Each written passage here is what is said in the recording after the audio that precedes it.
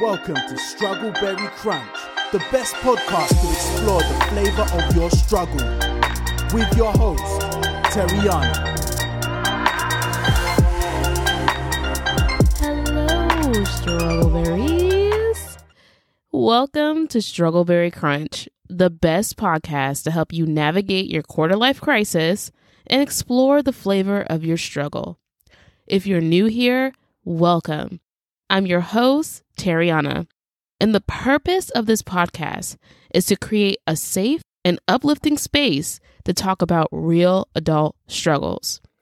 And today, we're going to talk about baggage. But first, to set the vibe of this episode, here's a quote. We all have baggage. It's how you carry it that matters. Anonymous. It seems like many people love going on vacation, but nobody likes packing for vacation. Deciding what to put in your bag can be stressful, but I believe the most stressful thing of all is the idea of whatever I bring, I know TSA is going to see. We all have to bring at least one personal, subjectively embarrassing item wherever we go. Whether it's your crusty childhood toy or your trusty ripped up lucky underwear, no judgment. It's going in that bag. And there's a chance someone might see it. Are you ready for that? Are you ready to have your baggage on display when you least expect it? However, I think the real question is, will you claim it? Now, I don't know about you, but I'm ready to claim my baggage, understand it, and handle it with care. Our baggage has helped shape us, but does not define the core of who we are. In this episode, we are going to discuss what is emotional baggage, 3 possible sources of emotional baggage, how I am overcoming emotional baggage, and the current flavor of my struggle with emotional baggage. What is emotional baggage?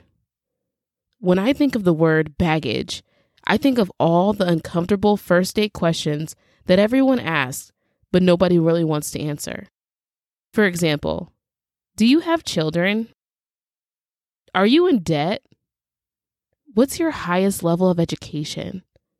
And my least favorite question, how many serious relationships have you had? Now, the answer to these questions are irrelevant, but the emotional relationship and or response that we have to these questions and answers are relevant, especially if we feel the questions and answers trigger us or define our self-worth. These feelings can lead to or encourage emotional baggage. The term emotional baggage is a metaphor. According to E.B. Johnson 2019, emotional baggage refers to burdens and or insecurities that we carry over from our previous experiences. Most of the time, these experiences are perceived as negative and have a lasting impact on our emotional well-being.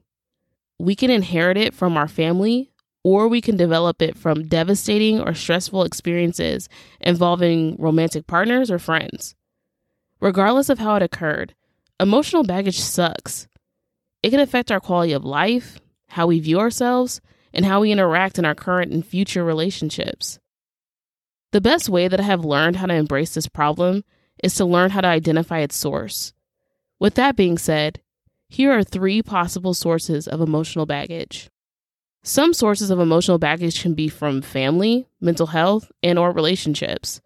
If baggage is not addressed and handled properly, constant possible feelings of fear, regret, bitterness, anger, or even guilt can pop up when you least expect it. Family baggage. Growing up, I felt the need to be perfect all the time. In my experience, I didn't feel good enough for the people around me, and I was willing to do anything and everything to change that feeling.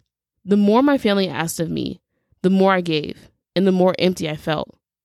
This behavior turned into feelings of resentment over time and became one of the biggest bags of emotional baggage I carried with me into romantic, work, and friend relationships. No one has a perfect family. Trust me, I can attest to that. But somehow, we still find a way to love them, dysfunction and all. However, if you grew up in a dysfunctional household, you probably carried some of those dysfunctional habits, behaviors, and patterns with you, which most likely manifested into emotional baggage. Shout out to my previous episode, That Bish Codependency. The bottom line is family baggage can be one of the hardest forms of emotional baggage to overcome and heal from. Going unnoticed and unaddressed could possibly lead to poor mental health conditions and or issues that create more baggage to deal with later on. Mental health baggage. Let me be clear. In my own opinion, mental health issues are nothing to be ashamed of.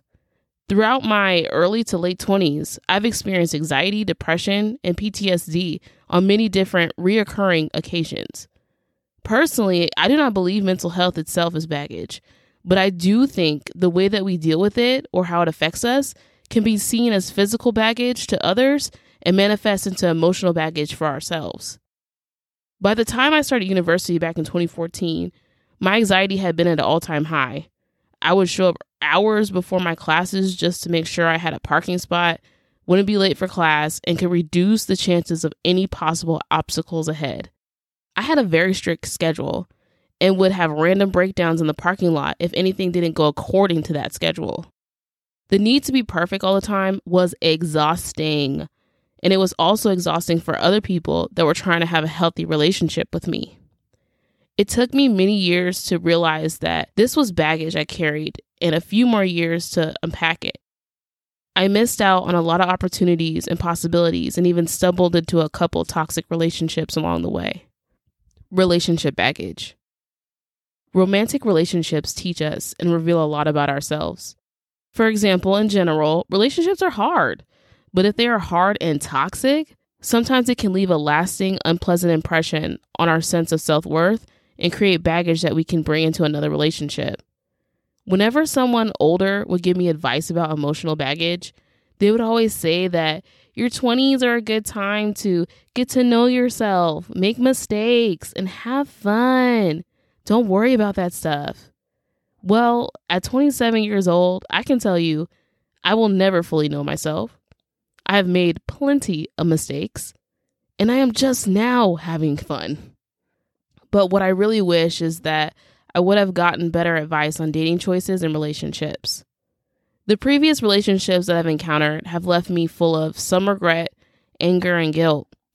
However, I was more upset with myself than the other person. I realized that I didn't give myself time to heal or process my previous baggage, so I kept taking it to relationship after relationship. Yeah, I was choosing totally toxic people. And yes, at the time, I didn't have the knowledge or skills to stop re-traumatizing myself. But I do take full responsibility for my choices and wish I could give that young woman from many years ago a big hug. Shout out to my previous quick crumb. Responsibility? Who dis? After a handful of toxic relationships and too much baggage to carry, I finally took my therapy more seriously and started learning how to unpack and overcome this baggage. How I am overcoming emotional baggage. This journey hasn't been easy, but it has been very helpful and rewarding. Here are 5 ways that are helping me overcome emotional baggage. Number 1, thank it.